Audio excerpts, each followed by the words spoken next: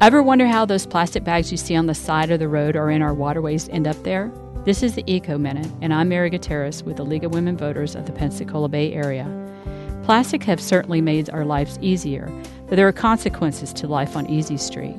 Each year, over 1 trillion single-use plastic bags are used worldwide. Because these bags are so light and thin, they are easily carried by the wind out into the environment and into our waterways and other places. Instead of using single-use plastic bags, use reusable bags to get your groceries and other purchases home. Preferably, use ones made of cotton, since some of the cheap types of bags you can get at the grocery store contain plastic, and they usually aren't as durable. So bring your own cloth bag to the grocery store or any store. For more information, visit WUWF.org.